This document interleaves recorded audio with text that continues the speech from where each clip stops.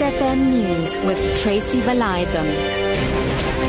7 o'clock at evening, 3 men are expected to appear in the Nelspruit Magistrates Court in Mpumalanga, facing charges of rape and robbery. It's alleged that the men abducted a 15-year-old girl from a farm near Umbombela and allegedly raped her in nearby bushes. A Mpumalanga police spokesperson, Leonard Tlati. It is said that on Thursday, these men went to Glenwood Farm, just a few kilometers out of Nelspruit on the way to Barberton, wherein they arrived there and pretended as if they wanted to buy airtime. On their arrival, they then found a woman who was busy cooking. They then grabbed her 15-year-old girl and ran away with her.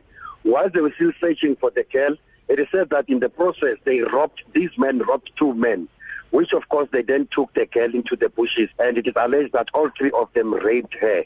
A 65-year-old Ekurhuleni Metro Police officer who was about to retire has been shot and killed while helping his neighbours who were being robbed in Edlin Kempton Park.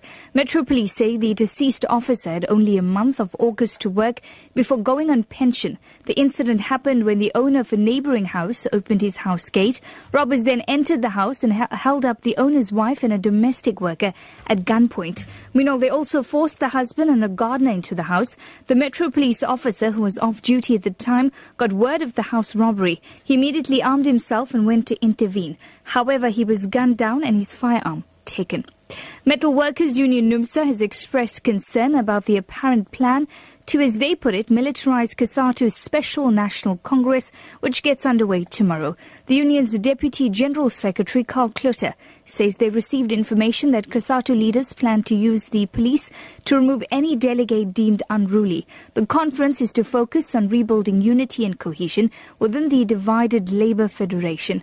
Clutter explains. From the information that we've gathered, that plan is a plan all stitched up and ready to implement if they think there is an attempt to derail the Congress. Eurozone finance ministers say the biggest problem in deciding whether to extend Greece a third bailout is whether the Greek government can be trusted. This comes after the announcement that a summit of all 28 European Union heads of state planned for today in Brussels to discuss the Greek debt crisis has been cancelled. The BBC's Tim Wilcox looks at the role of the Greek Prime Minister. Alexis Tsipras won overwhelming backing in the Parliament for this austerity deal. When the breach of trust in Brussels with Mr. Tsipras, as far as Greece is concerned, he's the one person who seems to be able to unify Greeks, because in the past, people say, no deal has been possible because there's always been a political party or a group which has been against doing a deal. Mr. Tsipras, though, they say, has managed to unite the Parliament, and he is the only man that really should be able to deal with Brussels. Back home this evening, a celebration of song, dance and costume in the form of a parade has marked the opening of the Free State Arts Festival in Bloemfontein. The parade, joined by more than 100 artists, started at the historic Two-Towered Church in the CBD and ended at the foot of the White Horse landmark on the side of Naval Hill.